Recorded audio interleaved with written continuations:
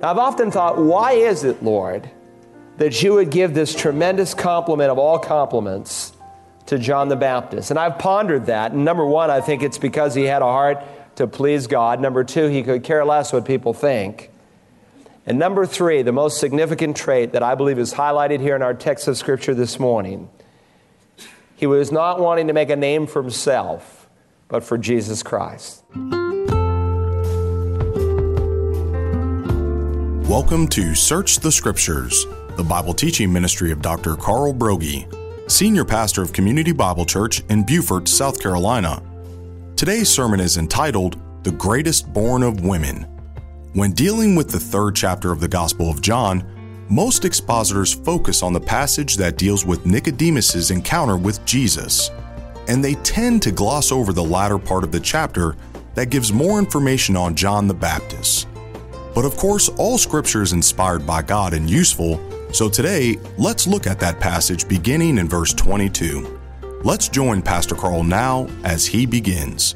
Take your Bibles, please. Turn to John chapter 3. John chapter 3. If you're with us for the very first time, we've been studying our way chapter by chapter and verse by verse through this great gospel. You know, if I were one just to preach the highlights of a book, I would certainly probably skip this portion of Scripture. It'd be very tempting to do that.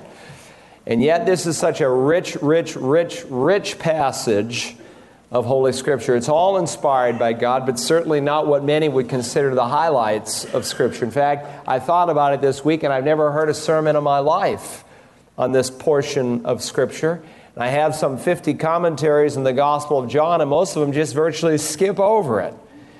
And yet it's such a vital portion, because what we find here, unique in this gospel, is the ministry of John the Baptist and the ministry of Jesus Christ interfacing with one another. Now, John the Baptist was a great man. The Lord said of him, "Truly I say to you, among those born of women, there has not arisen anyone greater than John the Baptist." What a statement. Now, many would have thought that that might be made of Abraham, the friend of God, who displayed such great faith up there on top of Mount Moriah, willing to give Isaac his only begotten, the one who's later called in the New Testament the father of the faithful. You would have thought that statement would have been said of Abraham, or possibly of Moses, the great deliverer who stood up to Pharaoh and led the people through the wilderness for 40 years, or maybe even David, the humble shepherd boy who later was called of God to shepherd the nation of Israel, was the greatest of all of Israel's kings, the one whom both Testaments calls a man after God's own heart. Or maybe we would have thought that statement would have been made of Daniel, who served as the Winston Churchill of his day in one of the darkest hours in Israel's history as the people were in exile, and he served as the prime minister there in Babylon. But it was not written of Abraham or Moses or Noah or Joseph or Paul or Peter, but of John the Baptist. Truly I say to you, among those born of women, there has not arisen anyone greater than John the Baptist. Now, it seems surprising that God would say that of John the Baptist, because he did not have the public appeal that you would typically think to rate someone so high. In fact, if John were around today ministering, you would have thought that his ministry was weird and not seeker-sensitive. He lived out in the desert. He didn't dress like most people dress. He ate a rather unusual diet consisting of locusts and honey. And certainly his message was not attractive because he preached about sin and the need for people to repent. To put it in modern day terms, if you're trying to market the message of Christianity, you wouldn't have chosen John to be on your staff. Or to put it in political terms, if you're running for office, he certainly would not be your campaign manager.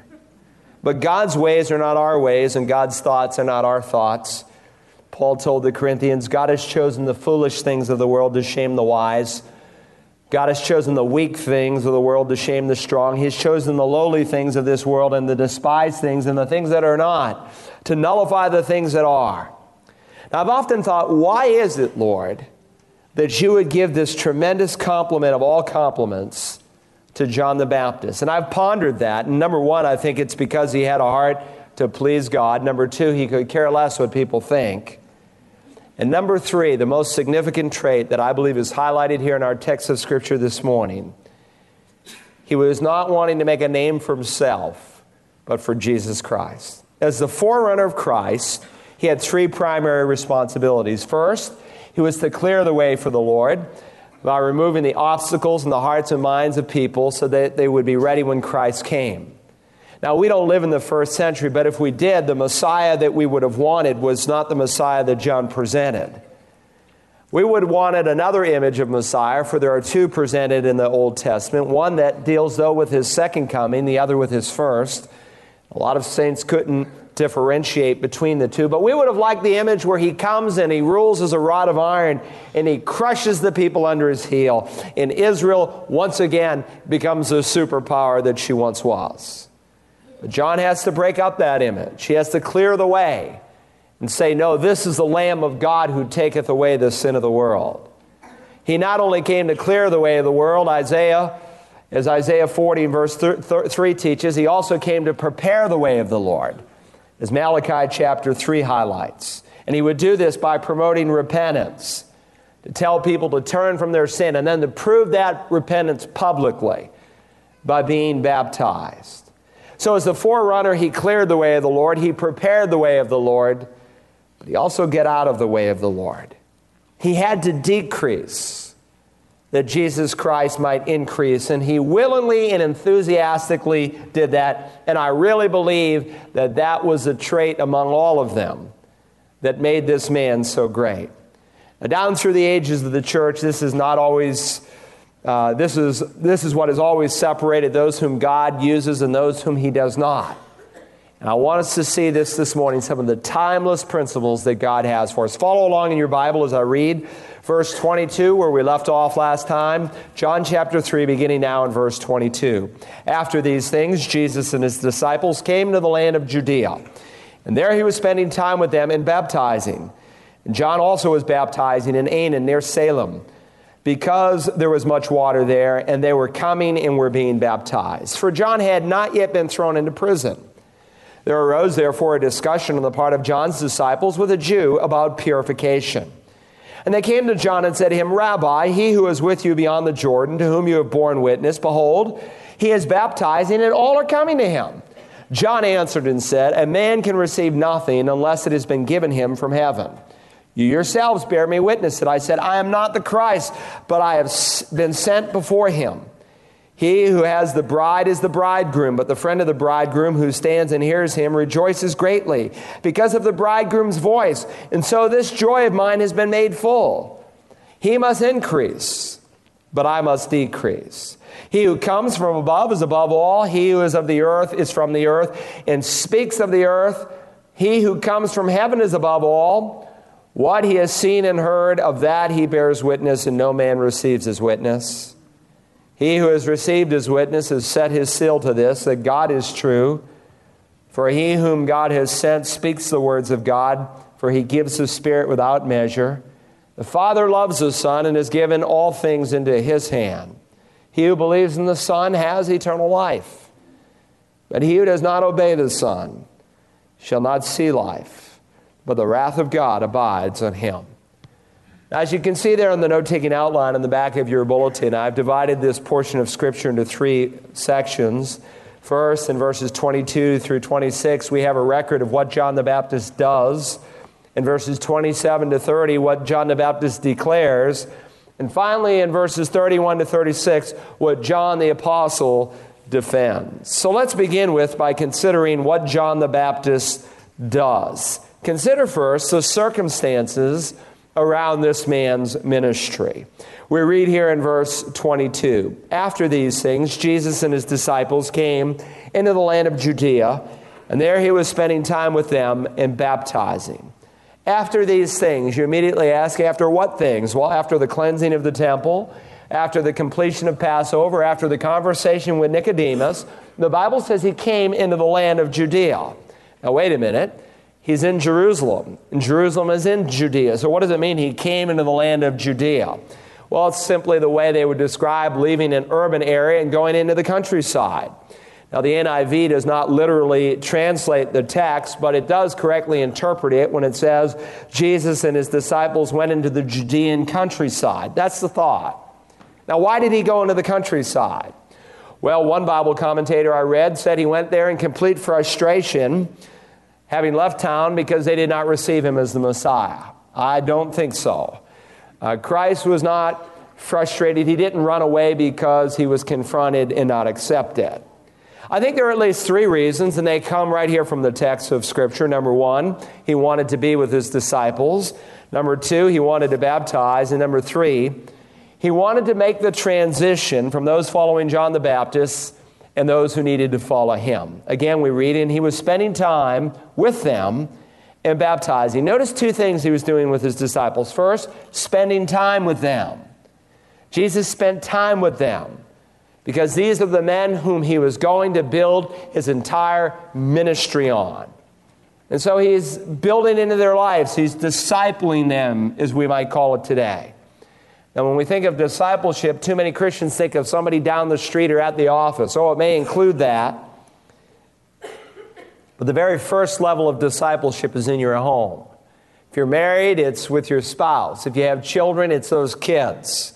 Hey, listen, today, if Christian parents would just disciple their kids, and you cannot impart that which you do not possess, if you would walk with God and disciple your kids in that context, the church in America would have a radical impact.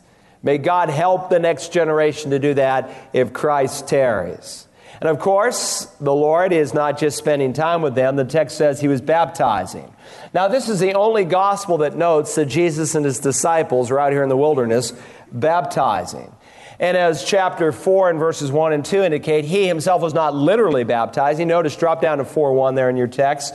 Therefore, when the Lord knew that the Pharisees had heard that Jesus was making and baptizing more disciples than John, although Jesus himself was not baptizing, but his disciples were, he left Judea and went away into Galilee. So he's noting here that Christ, when he says he's baptizing here in verse 22, he's baptizing in the sense that he's involved in the process. He's supervising it. He's using his disciples as the instruments to perform the baptism. Now, an obvious question that we might ask is, what kind of baptism was Jesus doing with his disciples? Well, logic would immediately tell us that he was not baptizing for the same reason that John the Baptist was baptizing, because his baptism was one of preparation. And as we'll see in a moment, the context will draw out there had to be two different kinds of baptism going on because there's an argument over it. Now, John's baptism was to get people's hearts ready for the coming of Messiah. And John had already introduced the Lord Jesus and said, this is the Lamb of God to take away the sin of the world. And so for Jesus to do what John did, a baptism of preparation, would be to deny his own messiahship. So we know that's not involved. So what precisely is he doing? Well, most conclude, and I would agree, that this is probably the closest thing that we have to what we call believers' baptism today. But it's in a prophetic sense. The Bible says, believe and be baptized. Man has reversed it. We baptize little babies. Later we ask them to believe. God's order is always the same. Believe and then be baptized. There's not a single example anywhere in all the Bible of a little baby being baptized. It's always a believer. If you believe, Philip said, that Jesus Christ is the Son of God, your Savior, then he says you can be baptized.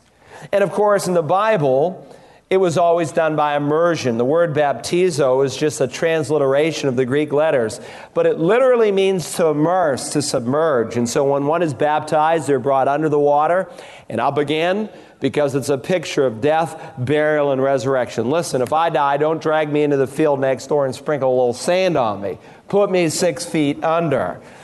Death is pictured by immersion and resurrection as you come up out of the water. Now, this is the only time Christ and his disciples ever do this. And I think it's in a prophetic sense, and among other things, I believe he's preparing them for one of two ordinances that God has given in his church. There's not 7 sacraments, not 7 ordinances, 2. Baptism and the Lord's Supper. Those are the only 2 you find in the Bible. And it won't be that much later when these 12, really 11, well, 12 because Matthias took Judas's place, would baptize some 3,000. Think of that. Those 12 men baptized 3,000 in one day. I figure that's about 250 apiece. Now, the most I ever baptized in one day was 68, and I was whooped when I was done. But here's a baptism that's prophetic of sorts. Now, there's two kinds of baptisms going on, that by Jesus' disciples and that by John the Baptist. And these baptisms are distinctly different. It's clearly implied by the dispute that follows. Verse 23, and John also was baptizing in Aenon near Salem because there was much water there. And they were coming and were being baptized. Now, Jesus is in Judea, probably near the Jericho, at the ford of the Jordan River. And John the Baptist is in this place called Aenon near Salem. Now, Aenon is a distinctive term. It's actually a very descriptive term because the Greek word Aenon literally means a place of abundant springs. I've only been to Yellowstone Park once in my life, but I enjoyed seeing the springs there. And some of you have been there and you've swum in them. Some of them are ice cold, they're frigid.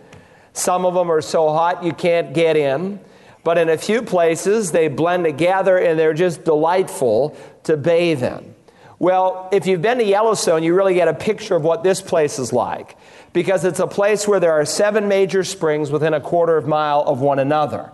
And John the Baptist has chosen this place to baptize for at least 2 reasons. First, because there was much water there. You cannot baptize by immersion the biblical way unless you have much water. Now, if you want to sprinkle, you need just a few drops. But to do it God's way, you need much water. And of course, only immersion can picture prophetically, and we look in hindsight now at the death, burial, and resurrection of Christ. You have a message to preach the day God baptizes you with water. The day you choose to obey what God says, you are saying to all those watching, I believe in the death, burial, and resurrection. That's the reason I'm saved. Not because of anything I've done, but I've trusted in the one who died, was buried, and risen from the dead. And so you see in Mark chapter 1 and verse 10, Jesus coming up out of the water. You see the eunuch who wants to be baptized, and it's conditioned, of course, first on his faith in Christ, and he confesses faith in the Lord Jesus publicly, as we ask people to do every Sunday in this church. And if they're willing to confess it publicly, I'm willing to baptize them. And so the Bible says he ordered the chariot to stop. And the Bible says they went down into the water, not to the edge of the water. He didn't go to the edge and sprinkle a few drops on them. He went down into the water and he baptizoed. He immersed him, the text says. So number one, he's here because there's much water. Number two, he's here because of the place. He's in Aenon near Salem, which is the region of Samaria. Remember, John is still preaching the same message. Repent and prove that repentance by being baptized. Why? Because he's preparing the way for the Lord. Well, the Lord hasn't come to Samaria yet. And so John is preparing the way. We'll see the Lord Jesus next week, God willing, in chapter 4 in Samaria, reaching out to the Samaritans. And John is here now in a preparatory way for the ministry of Jesus Christ. Verse 24. For John, the Bible says, here's the reason why he is baptizing. For John had not yet been thrown into prison. Now, John, if you remember, used to preach to a number of different people on one occasion. In fact, on several occasions, he preached to King Herod. Listen to this, Mark chapter 6. For Herod was afraid of John, knowing that he was a righteous and holy man, and kept him safe. And when he heard him, he was very perplexed, but he used to enjoy listening to him. Herod enjoyed the preaching of John, captivated by this man. Some people come and they hear preachers like me, and they enjoy it. Jesus said in the parable of the sower, some people receive the word with joy. They believe intellectually for a while, but when temptation and trials come, they fall away because it's only head knowledge. It never touches the heart. Touch this man emotionally, intellectually, but never actually believed, because when John got real personal and he told Herod it was not lawful for him to be married to his wife, he ended up cutting off the man's head. Now, for John, the Bible said, here's the reason he's baptizing, for John had not yet been thrown into prison. Now, the comment here by the Apostle Paul, this parenthetical statement, is not simply to give us the obvious, because obviously if one is incarcerated, he can't baptize. No, he's giving us a very important chronological comment here. He's letting us know that there was a time when dual baptisms took place during the ministry of Christ and the ministry of John the Baptist. You would never discover this from any of the other Gospels. And so John, who writes the final Gospel, highlights this. You read the other Gospels, you go from the baptism, the temptation of Christ, to John's imprisonment. And you never discover that there was a period of time, probably about 6 months, where they were both baptizing. And so John puts that here as a very important circumstance. So those are the circumstances around this man's ministry. Consider also the confrontation by John's disciples. What follows, beginning here in verse 25, is a confrontation that the Lord Jesus knew would happen. And as I already said, this was, I believe, his primary reason for going out into the countryside and having this baptism. Now, as far as we know, Jesus and his disciples never baptized again. That is, his disciples never again until the day of Pentecost. But this event is designed to bring about a transition between the ministry of John and the ministry of John the Baptist. So there's this confrontation. You have Jesus in one place preaching and baptizing. You have John the Baptist in another place preaching and baptizing. So people would naturally ask, why two? How are they different? Which one is better? And this is exactly what the Lord Jesus wanted to happen. It's like clockwork. So the crowds had been following John the Baptist, but little by little, they're leaving. And they begin giving their attention to Christ. And so that upset some of the disciples of John. We read here in verse 25, there arose therefore, see that word therefore, circle it, underscore it. It tells you that it's tied to what he has just said. This word, therefore, looks back at this baptism. Because of these two ministries, where both are baptizing at the same time, there arose, therefore, a discussion on the part of John's disciples with a Jew about purification. So in this Jew's mind, in some translations say Jews plural. There's a debate whether we translate it singular or plural. It changes absolutely nothing. In either case, there arose a dispute, an argument over purification because of these two baptisms, because obviously there was a difference in how they were connecting these two baptisms. Now this word discussion is a Greek word that means a discussion that leads to an argument. So some of your translations may say dispute or argument. That's really the thought. Now we saw in an earlier sermon in this series in the Gospel of John how overly concerned some of the Jews were with purification rites.